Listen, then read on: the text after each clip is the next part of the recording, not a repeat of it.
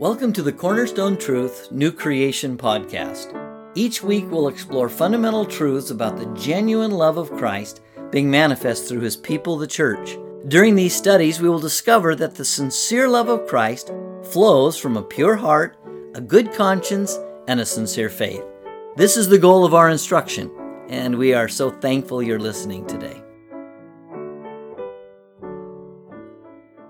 Well, good morning once again, and I'm pretty excited. I got several different announcements, and also too a couple folks we need to sing happy birthday to. And so I want to make the announcement. First of all, there's no evening assembly, as I shared before. We've been going back out to the building for evening assembly, and so we're going to do the pit preachers training starting next Sunday evening, Lord willing. We'll have no rain, lots of rain, no smoke. That's what we want. College age study will be starting once again this coming Monday evening, 5:45 to 7:30. Wednesday evening, in light of the potential rain and the smoke, we're going to shift our barbecue from Wednesday to Sunday evening. And so if you want to make a note, those who are listening from the family, from the fellowship, those who are here, Sunday evening, 5 o'clock here at the Compton Place, we're going to have a big old barbecue. Please RSVP. So if you're coming back from Lima for dinner, please RSVP. We'd love to have you. That'd be great. You know, you'll probably be in Arizona about that time. But RSVP for dinner, 5 o'clock. We'll be doing the roasting then. And then, of course, after dinner, we'll have evening assembly. So this coming Thursday would be Wednesday will be like a normal Wednesday evening. We'll be meeting over at the Parks Place at 7 o'clock, right? 7 o'clock on Wednesday. That's how we normally do it. Okay. Thursday evening ladies study, 7 o'clock at the Park Place. All right, this Thursday. Paint Day's coming up. Jeff Sharon has been doing a great job. Some people have already stepped up to ask to help Jeff to work on the building painting. And so we have a man lift coming in on Friday morning. So Friday the 18th this week.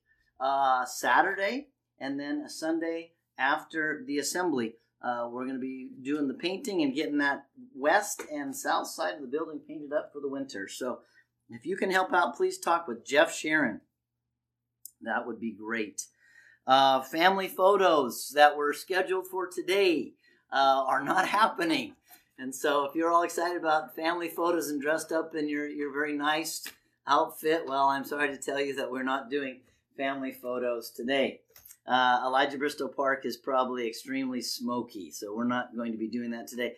Jamie asked that we'd send out an email, but also to announce that next Sunday after assembly, if you would like pictures taken, folks are going to be driving down to Elijah Bristow Park after the morning assembly. And Jamie's excited about doing that for us, so that'll be great. Let's see, got the barbecue on Sunday night set. Birthdays. Are there any other announcements before we sing happy birthday? Happy birthday. All right, I hope Athea is listening. Athea, 3 years old today, if I understood and wrote it down correctly. And Mindy Parks, happy birthday to you if you are listening. And also Jeffy D.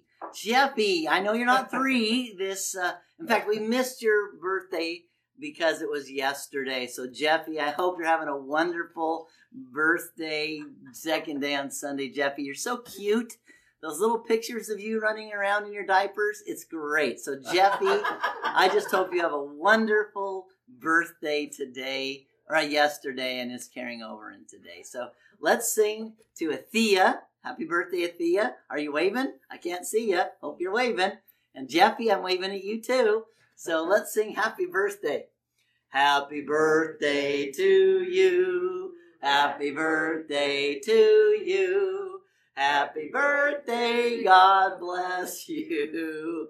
Happy birthday to you. Woo! All right, Jeffy, I'm sorry. Okay. Moving into our study this morning, grab your Bibles. And, of course, we're going to be turning to Psalms chapter 16. If you have it memorized, awesome. If not, go ahead and please turn to Psalm 16. What a wonderful passage of Scripture, and I think we all know this is a prophecy about Jesus Christ now. And also, too, I think probably by this time, you've heard it more than once, speaking about the Christian. Because in Ephesians chapter 4 and verse 6, it says that we have been raised up with Christ and seated with him in the heavenly places right now. And so we are seated with him in glory at his right hand. And so this verse is for us. You will make known to me the path of life. In your presence is fullness of joy. In your right hand there are pleasures.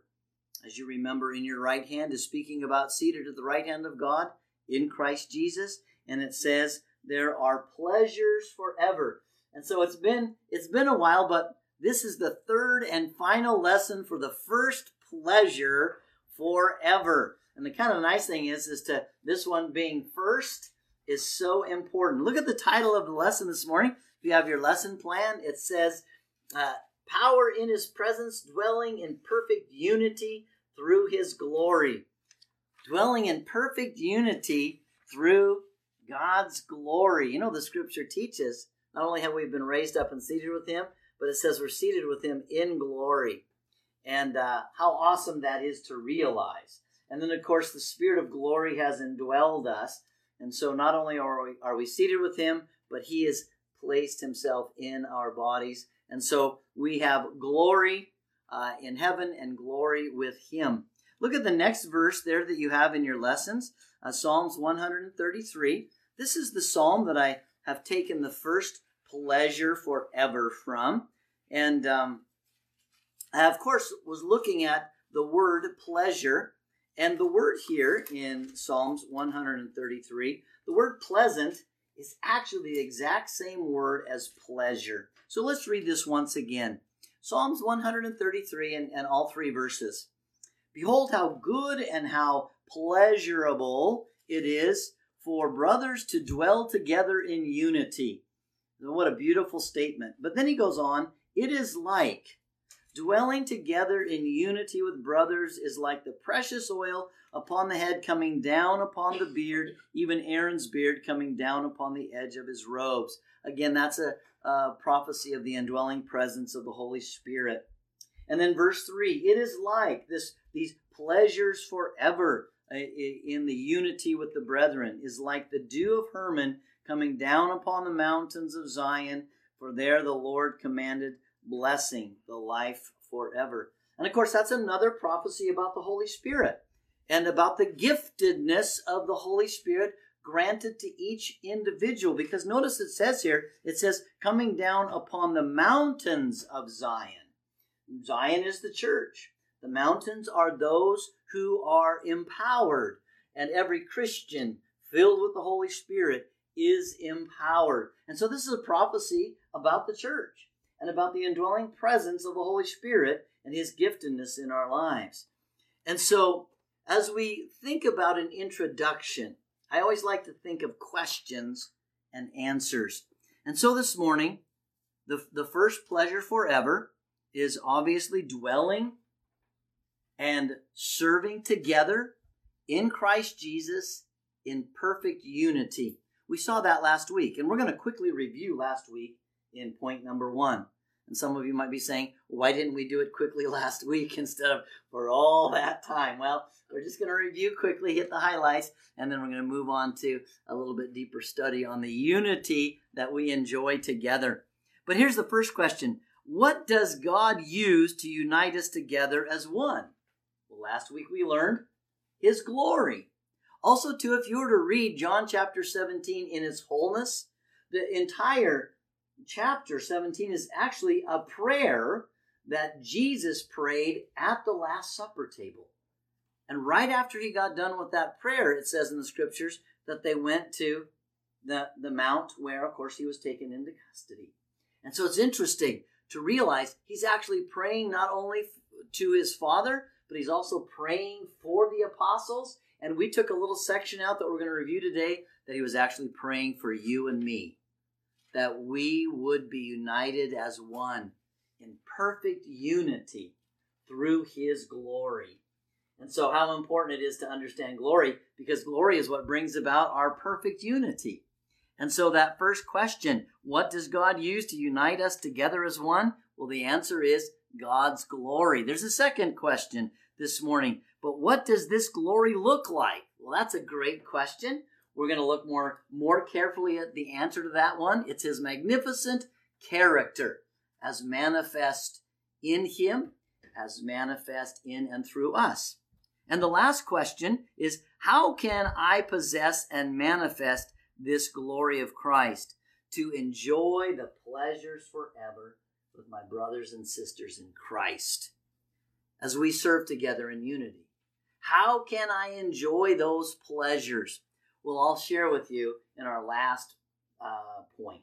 So let's look at point number 1 this morning. And we're going to go very, very quickly through John chapter 17 and verse 20 through 24. And as we go through that, it's just a quick review.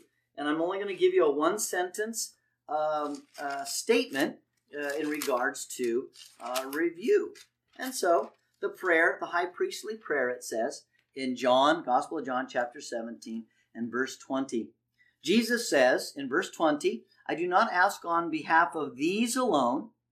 I do not ask on behalf of the apostles only, but for those who believe in me through their word. Actually, he says, I am praying for all Christians for all times.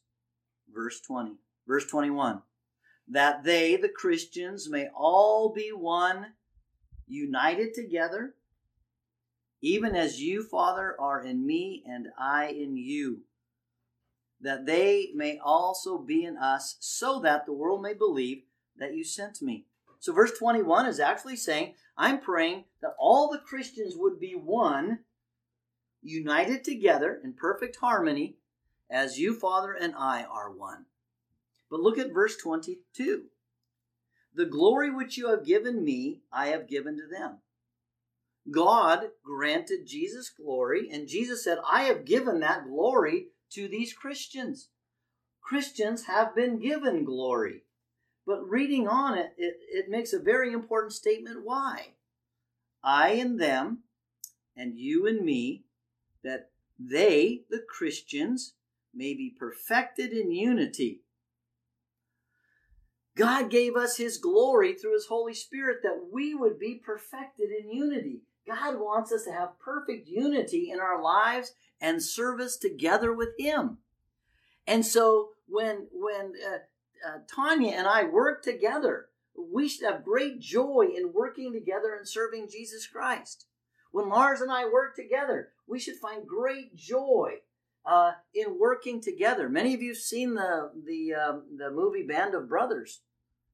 You know why they were so close? Inseparably close? Because they worked together, serving together for the cause of freedom. Isn't that what the Christian is supposed to do as well? Work together by the power of Christ to set the captives free. Amen? That's a beautiful picture. And so that unity is there. But look at the last verse there, verse 24. He prays, Father, I desire that they also, whom you have given me, meaning all Christians, be with me where I am. Jesus is about ready to be ascended into heaven. To be with me where I am, so that they may see my glory. See, Jesus was praying that we would be able to see his glory, that we might be glorified and manifest his glory to others. It says, the glory which you gave to me, for you loved me before the foundation of the world. You know, honestly, this passage of Scripture is so powerful because it's basically saying that you and I are supposed to manifest the glory of Christ because he's given us his glory. And as we see what he has given us, then we know the gifts we have and the gifts then we have to offer. But if you don't know you have a gift, how can you give it? And so this is a beautiful passage of Scripture if you take the time to dissect it. He wants us to see his glory. Now the next question from the introduction is, But what does this glory look like? That's a great question. Where do I see your glory? Turn with me as we look at point number 2, defining the glory of God in us.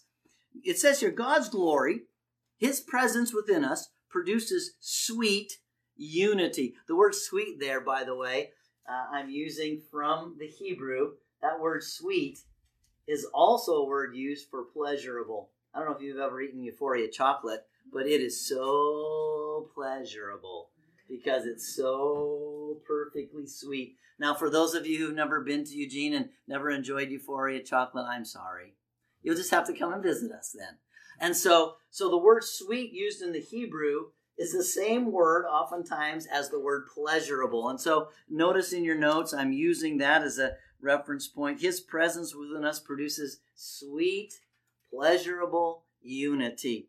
So look at Exodus chapter 33. And we've seen this so many times before. I just want to point out a few things that are so important for us to remember. This is Moses on the mountain with God. And Moses, beginning in chapter 30 and verse 12, asks a prayer request, actually 2 prayer requests of God. Notice in your notes, I have a place for the 2 prayer requests. And so in this first section in Exodus 33, verses 12 through 23, we're going to look at those 2 prayer requests. And then we're going to see what God's glory looks like. Okay, here we go. Beginning in verse 12, Exodus 33 and verse 12. Then Moses said to the Lord, "See, you say to me, bring up this people, but you yourself have not let me know whom you will send with me. Moreover, or more importantly, you have said, I have known you by name, and you have also found favor in my sight. Now therefore I pray you," here's his first prayer request, "I pray you, if I have found favor in your sight, let me know your ways, that I may know you, so that I may find favor in your sight." That's a beautiful prayer request. Make me know your ways, that I may know you, so that I may live a life pleasing to you. That's a powerful statement, isn't it? Lord, help me to know your ways, that I may know who you are, that I may please you in how I serve you. That's a beautiful prayer request. And reading on, notice in verse 14, "And he said, the Lord God said to Moses, my presence shall go with you, and I will give you rest. Then he said to him, then Moses said to the Lord, if your presence does not go with us, do not lead us up from here. For how can it be known that I have found favor in your sight, I and your people? Is it not your going with us, so that we and I and your people may be distinguished from all other people who are upon the face of the earth?" That's a beautiful statement. He said, how are people going to know that we are your people if you don't go with us, if you're not in our presence? Here's the beauty of it, brethren. As Christians, Jesus is always in our presence, for he's always in us. His glory is available to us. Look at the second prayer request. The second prayer request there, verse 17 and 18. The Lord said to Moses, I will also do this thing of which you have spoken, for you have found favor in my sight, and I have known you by name. Then Moses said, I pray you, second prayer request, show me your glory. And he said, God said, I myself will make all my goodness pass before you, and will proclaim the name of the Lord before you, and I will be gracious to whom I will be gracious, and I will show compassion to whom I will show compassion. But he said, God said to Moses, you cannot see my face, for no one can see me and live. Then the Lord said, behold, there's a place by me, and you shall stand there on the rock, and it will come about that while my glory passes by, verse 22, and it will come about that when my glory passes by, remember the word passes by here now, passing by, that I will put you in the cleft of the rock, cover you with my hand until I have passed. Then I will take my hand away, and you will see my back. My face you shall not see. I think in the King James it says, you shall see the trailing edge of my glory. But now let's jump down into chapter 34, where the glory of the Lord actually passes by. Notice what is seen, rather heard, as the Lord passes by. Look at verse 6. Well, verse 5 and 6 and 7. The Lord descended in the cloud and stood there with him as he called upon the name of the Lord. Then the Lord passed by. Now let's listen and let's watch and see what happens when the Lord passes by. Then the Lord passed by in front of him, proclaiming, the Lord God, compassionate and gracious, slow to anger, abounding in loving kindness and truth, or faithfulness, who keeps loving kindness for thousands, who forgives iniquity, transgression, and sin. Yet he will by no means leave the guilty unpunished, visiting the iniquity of the fathers on the children and on the grandchildren to the third and fourth generation. You see here the two prayer requests. Make me know your ways is the first one, and the second one is, show me your glory, Lord. And the Lord shows him his glory. Now, how did the Lord define his glory? We hear it. We don't see it. What does compassion look like? That's a great question, isn't it? We're going to actually look at that today. But notice he says compassion is the first facet of his glory. The second one is his graciousness. The third one is his being slow to anger, meaning he's long-suffering with his people. He's patient. Look at the next one in that list there in verses 6 and 7 of Exodus 34. Abounding in loving kindness. Loving kindness. Kindness is being helpful. By the way, the outpouring of loving kindness by our community upon those who lost everything and fighting the fire, the outpouring of loving kindness is absolutely amazing. And notice, loving kindness is practical. It's useful. It's needful. And that is God always seeing our need and looking to provide for our need. Shouldn't God, through us, be those people? You see, and then reading on, the next one is truth or faithfulness, being faithful, loving kindness for thousands, forgiving. One there is he is just. Everybody's going to get what they deserve. And so if you've lived faithfully for him, as Moses said, show me thy glory, teach me thy ways, so that I can be pleasing to you. What a beautiful two prayer requests. Could we not say that prayer request? Lord, help teach me your ways, Lord. And then look into the scriptures to see where he would teach you his ways. And then show me your glory, Lord, so that I can live like your son, Jesus Christ. Those are great prayer requests. And then we see the actual, what it looks like. But let's look at Colossians 3. Let's go to the New Testament equivalent of this passage in regards to the character quality of God's glory. Now, I know these are the character qualities of God's glory for a couple reasons. Let's read it, and then I will give you a little homework assignment if you want to do a little research on your own. So Colossians chapter 3, beginning in verse 12. Colossians 3, beginning in verse 12. Notice what it says here. So, as those who have been chosen of God, holy and beloved. He's talking about Christians. Holy means to be sanctified, set apart for God's precious purpose. Beloved means the one whom I love. We are the focus of God's love, his children. So, as those who have been chosen of God, holy and beloved, put on a heart of. Put on a heart of. That's an important statement.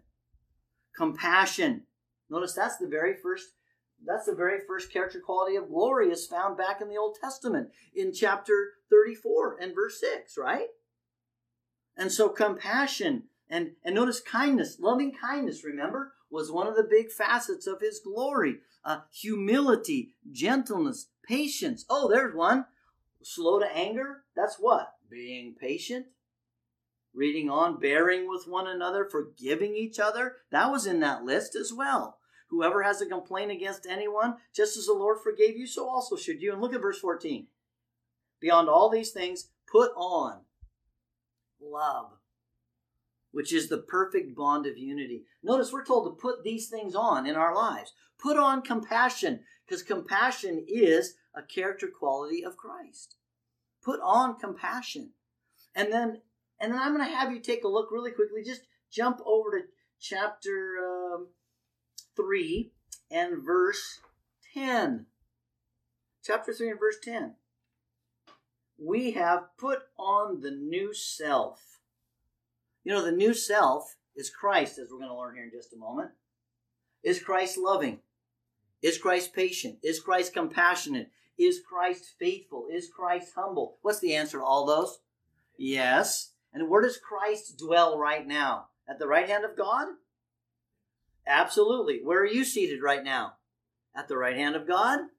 But doesn't the scripture say that when a person becomes a Christian, Christ comes and indwells them? And so the fullness of God's glory indwells us, as the scripture says in 1 Peter. The Spirit of glory indwells us. And therefore we have the fullness of His glory inside. So it's so important for us to recognize then, in defining glory, we now know what it looks like. It's not just a light that blinds us, His glory. It's actually specific character qualities, His magnificent character quality, that we now possess as Christians. But how is the world going to know that Jesus was God's Son? How's the world going to know that God loves them? Because the world's going to see God's love through His body, the body of Christ, which is what? The church. So all these facets of glory have been given to us so the church can work together as one unit, one team, one family, all focused on the same goal, and that is to glorify God in our bodies and to seek and save the lost, as it says, plucking them out of the fire, and each person doing their own part in helping in that great work. Well, let's take a look at the last point then. The last point, point number 3. We possess Christ's glory, and we are called to manifest or show Christ's glory. So look at point number 3 in your lesson plans. 2 Corinthians 3, 16 through 18. And again, I'm going to ask you to do a little study on your own, and I'll give you a few pointers that you could jot down and see if I'm teaching the truth here. But look at 2 Corinthians chapter 3, verses 16 through 18. Look at verse 16. But whenever a person turns to the Lord, the veil is taken away. That's verse 16. But whenever a person turns to the Lord, the veil is taken away. Let me encourage you to do a little bit of study what it means to turn to the Lord. If you go back to Acts chapter 3 and verse 19, right? You might want to write that down. We're not going to do it right now. But if you go back to Acts chapter 3 verse 19, it's the second sermon preached by Peter. And in that second sermon, he almost verbatim mirror images his first sermon. In Acts 2:38, Peter said, "Repent and be baptized every one of you in the name of Jesus Christ for the forgiveness of your sins, and you shall receive the gift of the Holy Spirit." That's what Peter says in Acts 2:38. But in Acts 3 verse 19, he talks about turn to the Lord so that your sins will be wiped away. Acts 2:38 says, "Be baptized to have your sins forgiven, washed away." Turning to the Lord then must have to do with immersion. Now, if you go back and you look at all the terminology turn to the Lord in the book of Acts, in the history book, guess what you're going to find? And this is your homework assignment. Check it out. Turning to the Lord is whenever they were baptized, whenever they were immersed into Christ. And they were immersed into Christ for the forgiveness of their sins, to receive the indwelling presence of the Holy Spirit. Look at verse 17 now. Verse 17 in 2 Corinthians in chapter 3. Verse 17 says, "Now the Lord is the Spirit, and where the Spirit of the Lord is, there is liberty," or freedom. Again, in verse 17. Now the Lord is the Spirit, and where the Spirit of the Lord is, there's liberty or freedom. I don't know about you, but when I'm given freedom to really do the job that God has called me to do, man, I just go after it. Now, Lars knows that when I was teaching at Willamette High School, the administration kind of left me alone. I'd close the door and I would do some wild and crazy stuff, and some kids enjoyed it, some others didn't. But as you recall, but the reality is I was free to do what I knew that needed to be done to teach these young people about economics and marketing and business. when I had the freedom, I really went after it. Well, when someone's bound by their sins, they're not free to serve the Lord. They have guilt and shame. But when your sins are washed away and you're given the Holy Spirit, now you have the power to serve Him and please Him in every respect. So verse 17 is actually talking about receiving the indwelling presence of the Holy Spirit, because where the Lord is, there is freedom. And so you might want to write down there in your notes, transformed. You have the power to be transformed. Look at verse 18 now. Verse 18 says, but we all with unveiled face, we all having our sins forgiven, behold as in a mirror the glory of the Lord. We can behold, we can see the glory of the Lord in a mirror. I would invite you to read James chapter 1, verses 20 down through 26. The mirror is the perfect law of liberty. The mirror is the perfect law of liberty, the complete law that gives freedom. The Old Testament never gave freedom. It bound everybody up.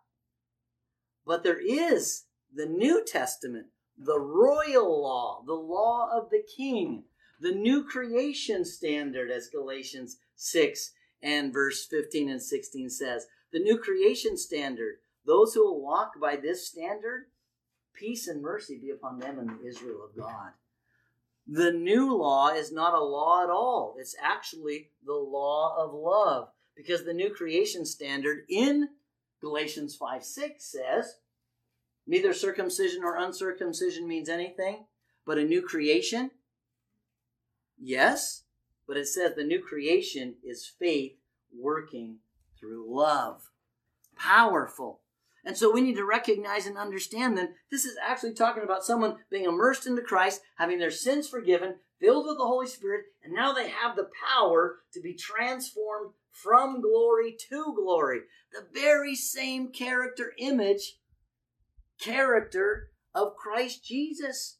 So when people see you, they see Christ's love. When they hear you, they hear the gentleness of Christ. When they see your service, they see the humility of Christ. When they see your boldness, they see the courage of Christ.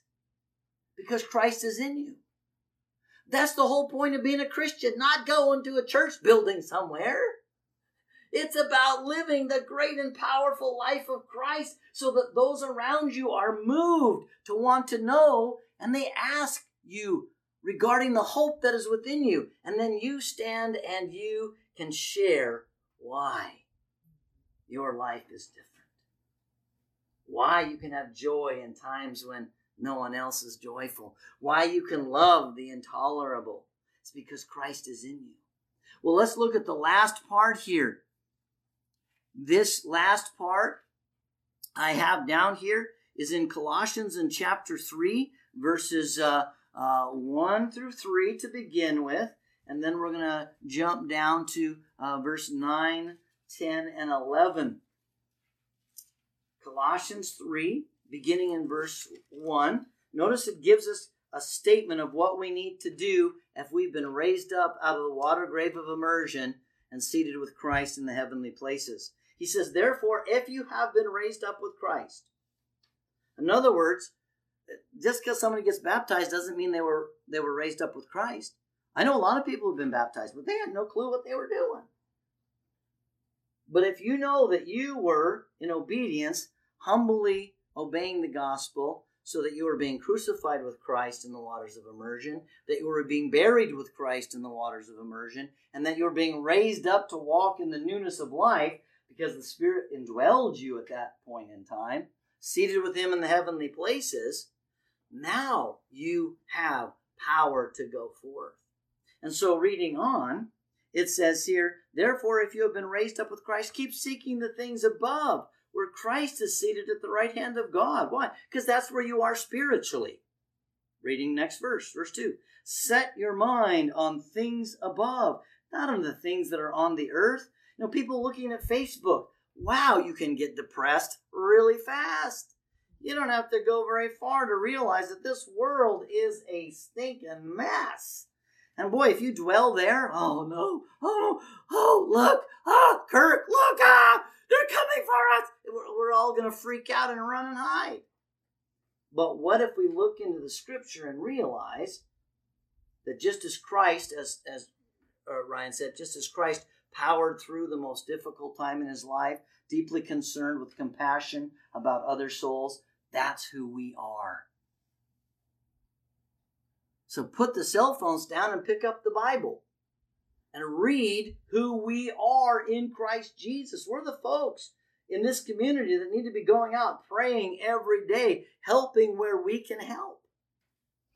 So reading on, it says there in verse 3, "For you have died, and your life is hidden with Christ in God." Your life is Christ now. Now look at verse 9, 10, and 11. I would encourage you to read the whole chapter 3, but look at 9, 10, and 11. Here's what the Apostle Paul says.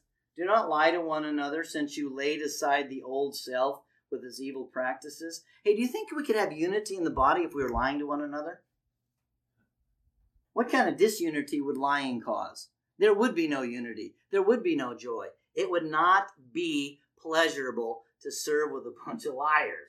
So God says, look, don't lie to one another anymore, because now you are a man or a woman of truth. Remember what Jesus said? "I am the way, the truth, and the life." If you become a Christ one, the old man's crucified, the new man is Christ in you. Who are you? You are a man of, you are a woman of what? Truth. So notice it says here, it says, lay aside the old self with its evil practices. So the first step in transformation is to identify the wrong things that you have been doing and the lust that's in your heart that causes you to do those wrong things. I would encourage you to look at James chapter 1 and read verses 13, 14, and 15. It's talking about what I call the sin cycle. Temptation comes, and that temptation carries you away and entices you by your lusts. The lusts are on the inside, temptations are on the outside. And so if you rid yourself of all those lusts, then we know that temptations will never stop. Would you stop tempting me? That's a stupid thing to ask someone to do. They'll go, really? Watch me now. It's going to get worse. The devil's not going to stop tempting, so we need to go inside and remove the lust out of our heart. I've been doing a deep study on the sin cycle, and I'm writing it up, and I'm going to add it to my elementary teachings packet so that people know where they can actually stop the source of the sin.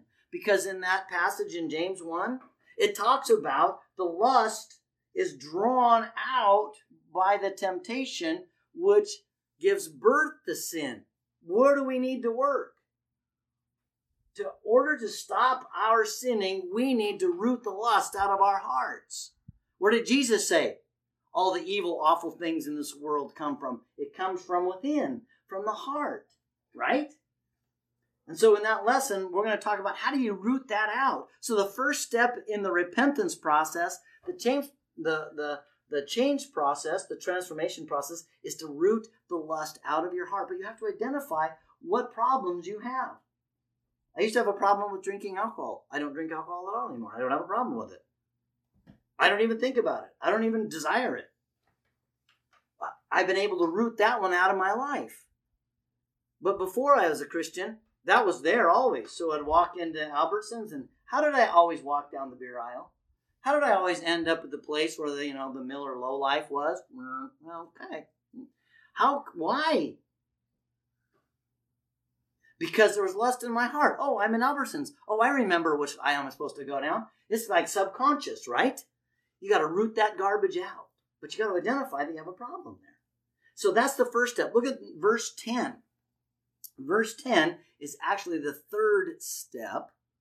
Okay, verse 10 says, and put on the new self. Put on the new self. Well, who's the new self? The old self is you. The new self is Christ. We're supposed to put Christ on. You can go to verse 12. So, as those who are beloved of God, holy and blameless, put on a heart of compassion, right? That's what it says. Well, here's what's important there. How do you get to that point where you can actually put that on? there's a second step. You know what the second step is? It's there in verse 10 and verse 11.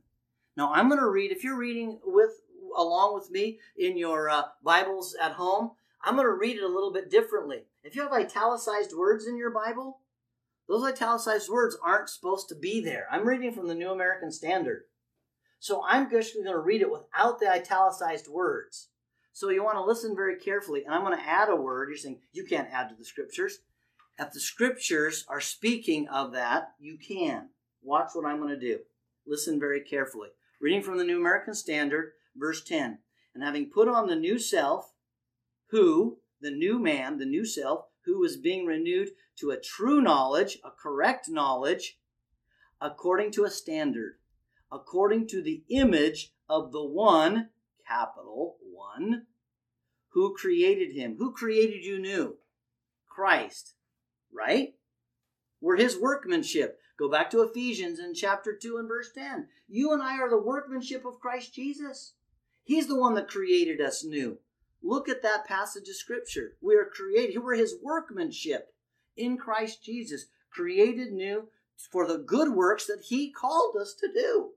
And so in this passage, when he's talking about here, according to the image of the one who created him, it should read this way. And I've put on the new self, who is being renewed to a true knowledge according to the image of Christ, who created you. An image in which there is no Greek and Jew. An image in which there is no circumcised and uncircumcised. An image in which there is no barbarian, Scythian, slave, and free man. An image in which there is no Democrat or Republican. And an image in which there is no American or no Canadian or no Russian. We are all one in Christ.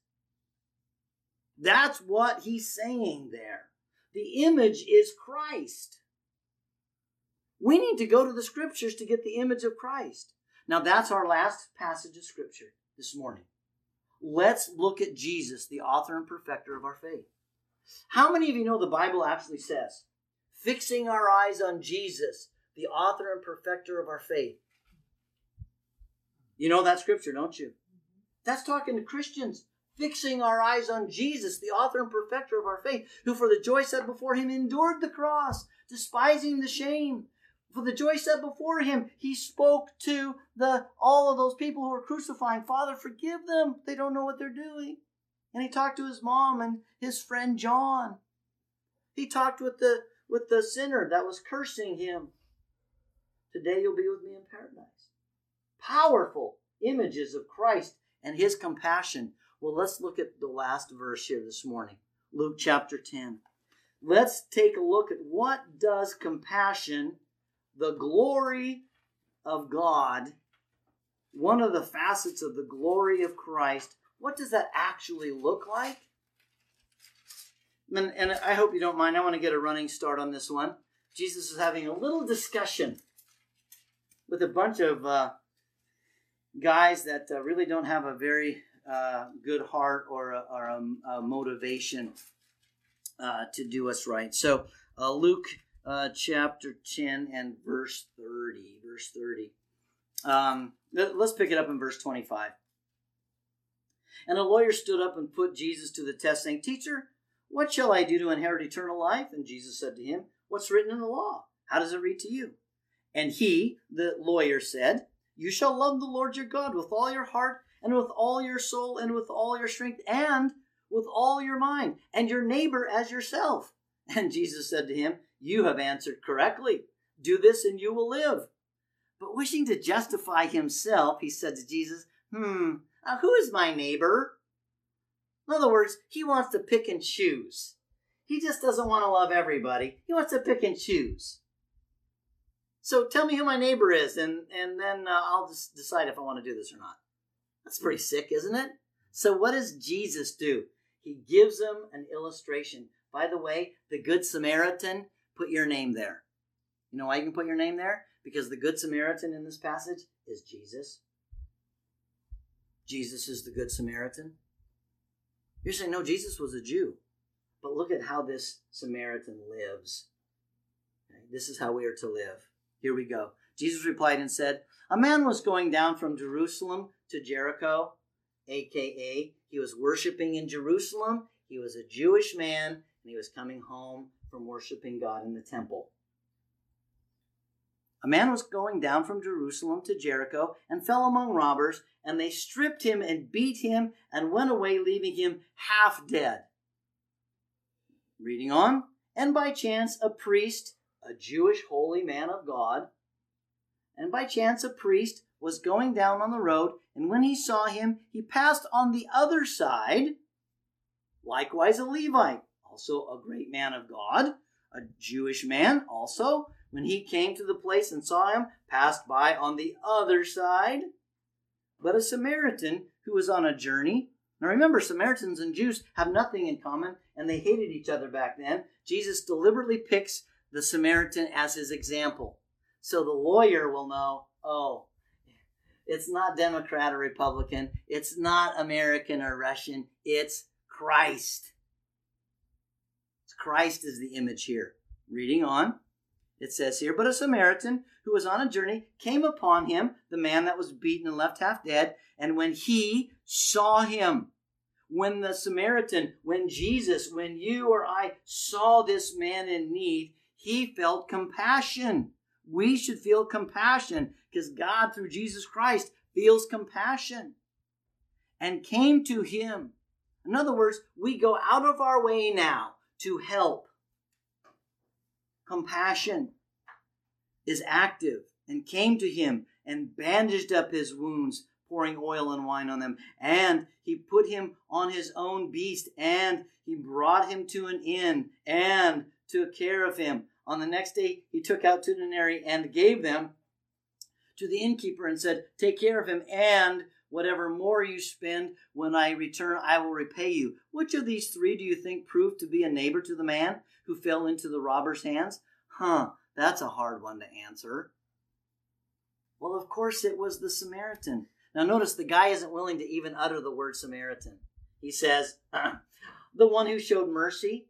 By the way, mercy and compassion are equivalent here. Okay? He wouldn't even utter the name Samaritan. Oh, the Samaritan? Oh, no, I'm not going to use that one.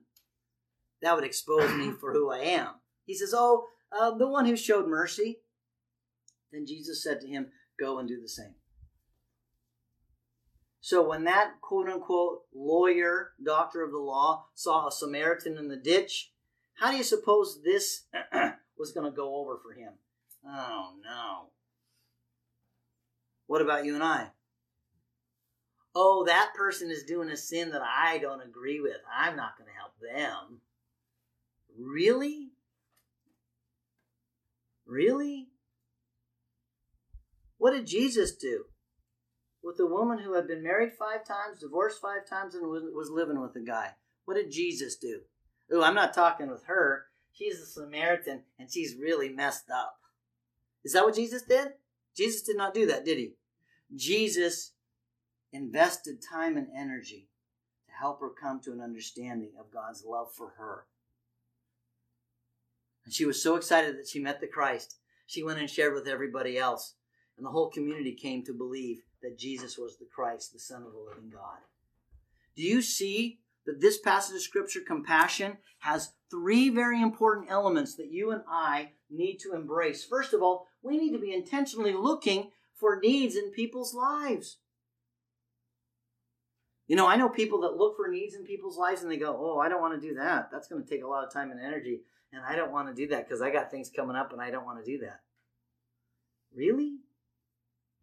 Do you think this Samaritan had things to do? Just like the priest had things to do? Just like the scribe or the Levite had things to do? Well, sure, of course. But if you see a need, the next step for compassion is you need to feel the need. It says compassion. The word compassion there actually means to be empathetic, not sympathetic. Empathetic is different. Empathetic is you feel the need so much so that you experience the pain. That motivates you to the 3rd step of compassion, doing something. Doing something. And so you know what compassion looks like? Always looking out for others, whether they're a Christian or not. Yes, we're supposed to show favoritism to those who are in Christ, of course, that's family. But it's for everybody. Because the Samaritan and the Jew were far apart, and Jesus used that example for a reason. So notice, we see the need, we feel the need, we see the pain, and then we have to do something about it if we're truly going to be compassionate like Christ. Each one of us doing our little part in our circle of influence will powerfully expand the kingdom of God as we show compassion. But there's more than compassion, isn't there? There's humility. There's kindness. There's gentleness. There's mercy. There's self-control. There's forgiveness. There's great courage. All of those things, brethren, are a part of the glory of God. And we have all of those in us in full measure already. So let me encourage you in closing. If you want to have the greatest of pleasures, then you see someone's need and you invest yourself. And John, I know you're watching today, and I know John's become a dear brother in Christ, but I have such joy when I spend time with John West. And again, I am not a rocket scientist. I don't know very much about much of anything, but I do know that compassion has 3 parts. And as you've heard before, I just want to help you know it's easy. It's easy to love like Jesus and be compassionate. I just offered to help John rake his leaves. And he ended up becoming a brother in Christ. He wouldn't even let me rake his leaves, right, John? He wouldn't let me rake your leaves. But he did come and visit us down at the church building. He did want to spend time. He learned about the Lord. He's become a brother. And you know what? I've told John this. John reminds me of my dad in a lot of ways. He's a quiet man. He's a solid man. He's a good man. I find great pleasure in spending time with John. And John, although he's not physically able to do a lot, you know what? He's in the assembly consistently. He's dying to get wood cut for the church. There's a lot of young bucks. I don't want to go cut wood. That's hard work. Well, yeah, it is hard work. Okay. So John wants to go cut wood for the church. Pretty amazing stuff. You see, I find great pleasure in that and great joy in that. You know what? When we have compassion like Christ, you might gain a brother or sister in Christ. That is a huge blessing to you. But if we ignore those things, we may miss the huge pleasure of enjoying that time together, being blessed and being a blessing. Some of you now know, or many of you probably know that are listening, you know Davy and Sue Wilson, what special people they are. And we had the opportunity to host them in our home this weekend. So much joy. So much sarcasm.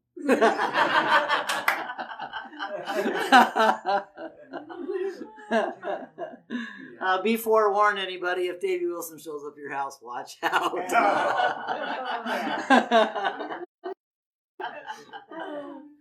There's pleasures forever, and I get to spend eternity with Davy pestering him. It's going to be great. It's awesome. You see, there's amazing joy when we understand who we are as Christians, as God's family, as God's children, choosing to be united not by doctrine, you have to believe it, but rather by love, by compassion, by patience, by forgiveness. There's power in that. And that's really what God desires in His church. See? Not more programs, just more loving people. And so I pray that we would recognize that the first, I think one of the most important pleasures forever, is that we get to enjoy eternity right now with each other. As we work together to help other people learn about Jesus Christ.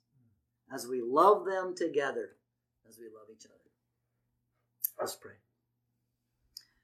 Holy God in heaven, I pray that you would help us to understand this first pleasure forever.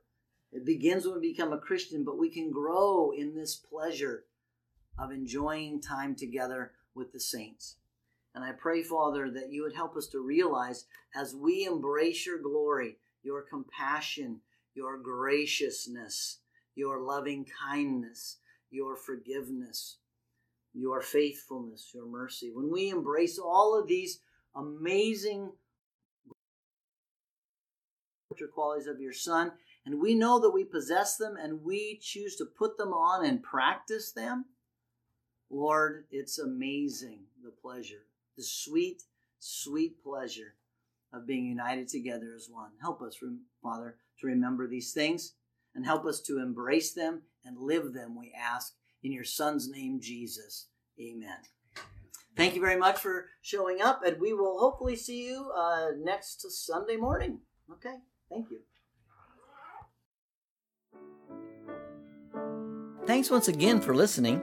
To download today's lesson plan or find out more about Cornerstone Truth Podcast and our church, please go to www.cornerstonetruth.org or email us at thecornerstonetruth@gmail.com. Have a blessed week.